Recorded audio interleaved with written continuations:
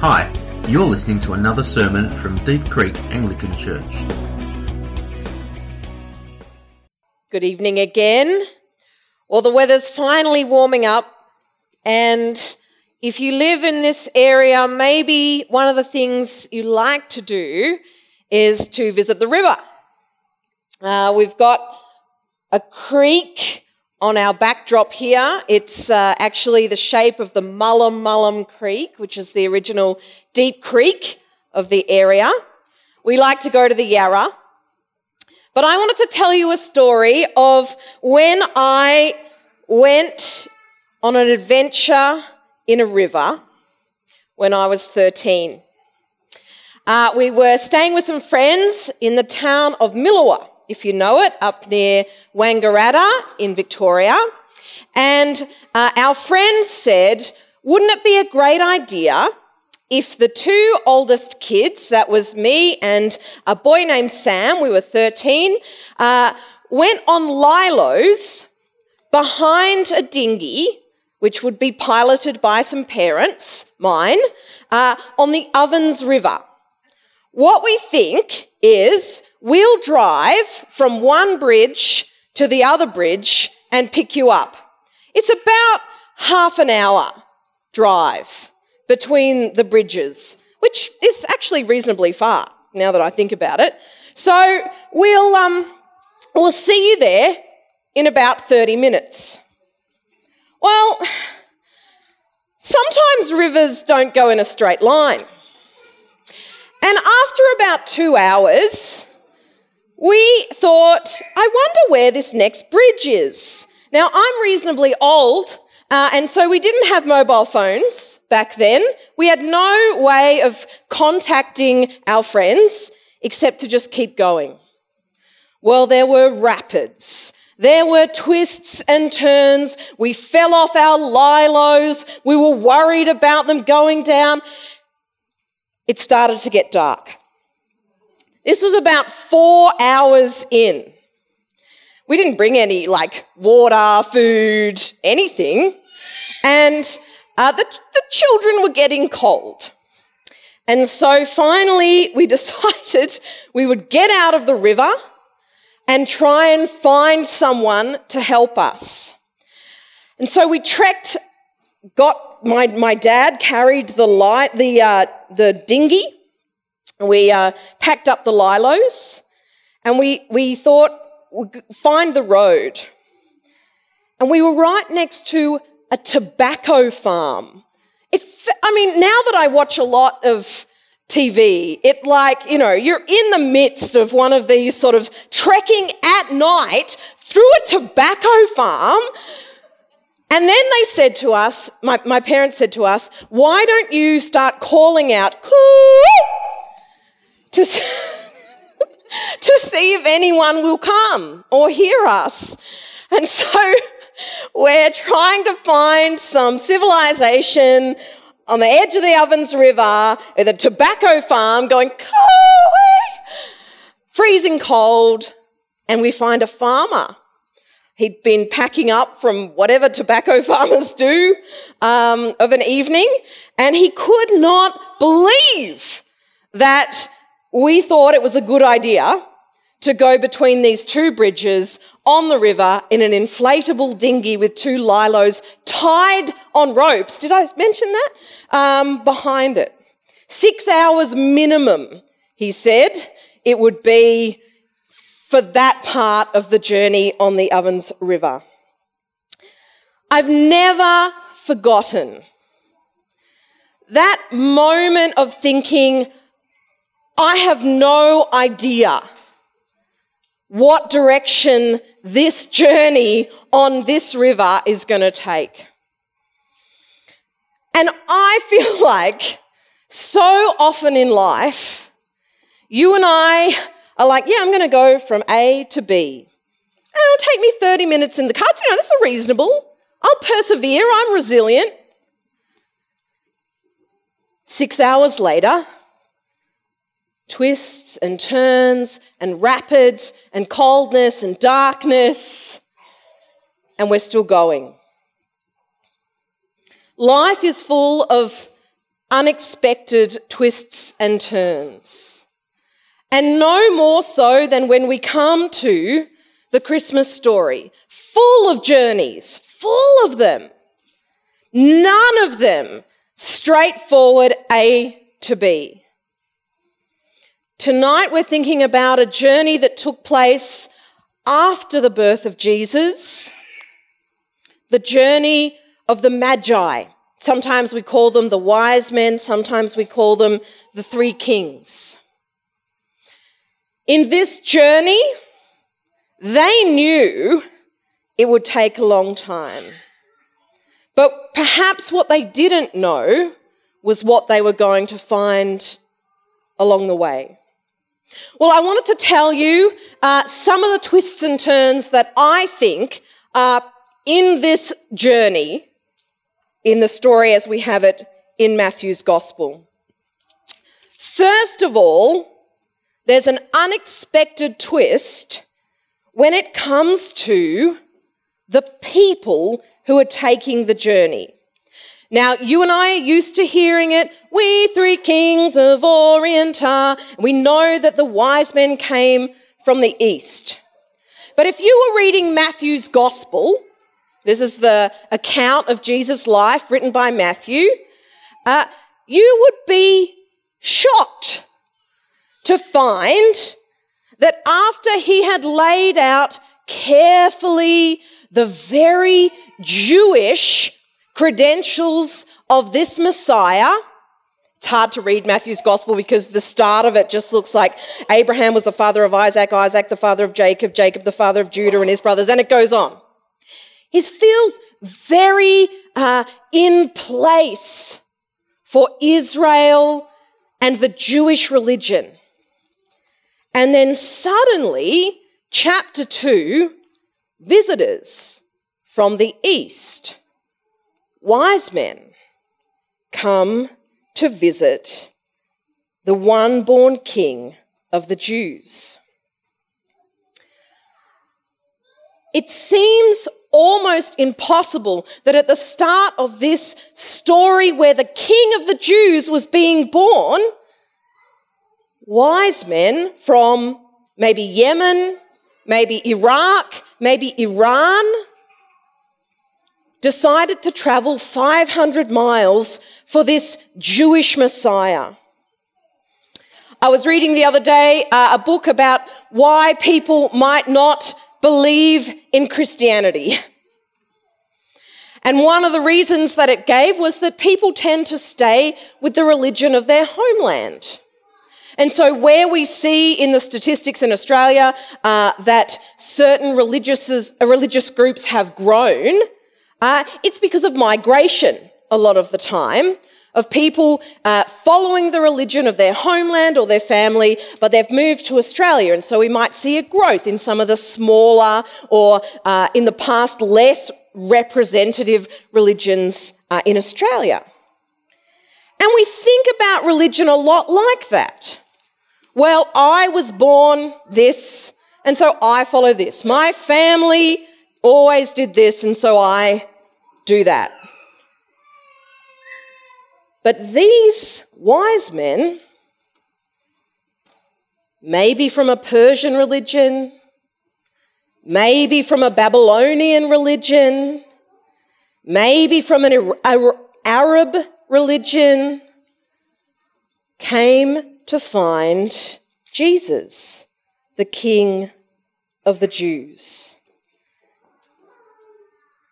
Now, Matthew was very impressed by this because Matthew loved to find out how the Old Testament fitted with the life of Jesus.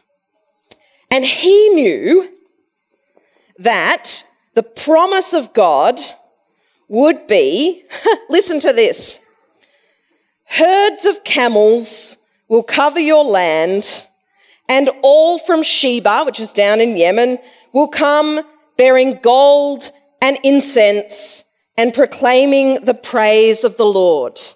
That is a promise hundreds of years before the birth of Jesus, that people from outside the nation of Israel would recognize that this one born King of the Jews was actually born to be King of all the nations. The universal claim of Jesus is very hard for us to accept today. And I think it's getting harder because, and I like to call it, this is Megan's sociology, the genes effect. Right, in the and I mean Jeans, bear with me. In the 1970s, my parents, they wore flares, denim flares. Everybody wore denim flares. I would love to ask you to put your hand up if you wore denim flares, but yeah, okay, yeah. But there was no other option, right? When I was in the early 2000s, late 1990s, all the jeans basically went up to here. They were so low, and whenever you sat down, there you were. And you didn't have an option. And then it was kind of baggy jeans, and then it was this, and then it was that. But now, you can actually buy skinny jeans, wide-leg jeans, high waisted jeans, low thingy-me, blah, blah, blah, all of them. Whichever one you want, even flares. And this is why I feel like today is hard to say something ought to have a universal claim.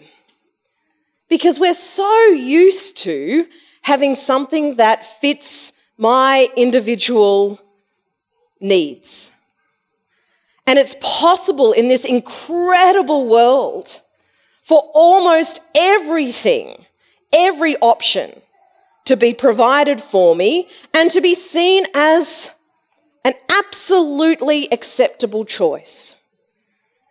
And so to me, it is an unexpected twist in this story that wise men from Persia or Babylon or Arabia who could have had their own religion and could have felt pretty good about it, came to worship Jesus. Well, the second twist and turn on this river is why they came. Now, we know they came following a star, and I love the fact that they were people who were searching, who were hungry, who were looking for the important things in human history.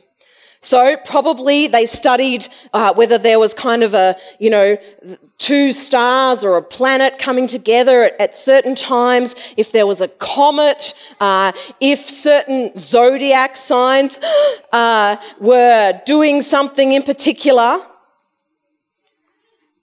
But more than that, they came because they wanted to worship the one that they'd seen foretold in the stars.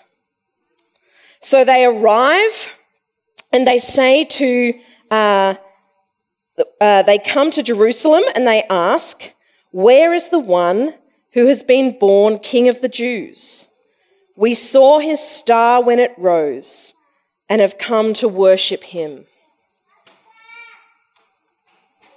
If you've been in church for any part of your life, you might have got the impression that religious things happen in here, spiritual things happen in here, and out there, well, you do what you like, you fend for yourself, you have fun, whatever, and then you do the religion in here.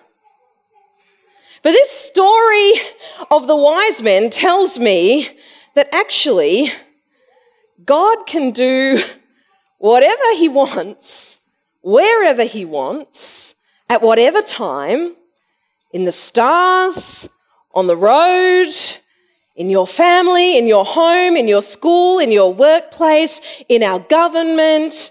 God can do what God wants to do and needs to do to get his message across. That's why I read Psalm 8 at the beginning of this service, because everything in all creation is spiritual. It's not a religious place in here and a non-religious or a secular place out there. When you go to have Christmas lunch after you've been to church, there's not a difference between how present God is with you and how much God is king here or there.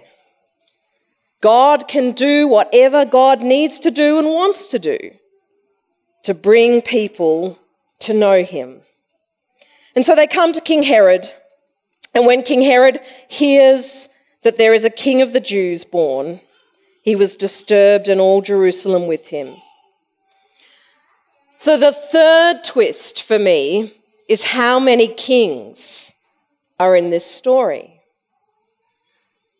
You'd be forgiven for saying 3, but there's 2. There's King Herod, and there's Jesus, the King of the Jews. This phrase, the King of the Jews, is only used here in Matthew's Gospel and one other time, when it was written on a sign above Jesus' head on the cross. This is the one who would be king through a cross. And so, not 3 kings, but 2. The wise men from the east come and they encounter 2 kings. And they know that they have a choice. King Herod was a ruthless man, didn't stop at killing members of his own family to ensure that his rule was protected. And of course, we read that he did some other pretty awful stuff later on. He was disturbed because the presence of another king in his life was an incredible threat. Now, for you and for me, when we're on this journey that never takes 30 minutes, there are always 2 kings. There's me, and there's Jesus. And I can decide that the presence of another king is a deep, deep threat to me. Or I can come and I can say, what would it mean? What will the shape of my adventure become if I worship this king? Well, sometimes when you're on a river, you journey very close to where you were, even though it takes you a long time. I had another holiday where we were on a houseboat on the Murray.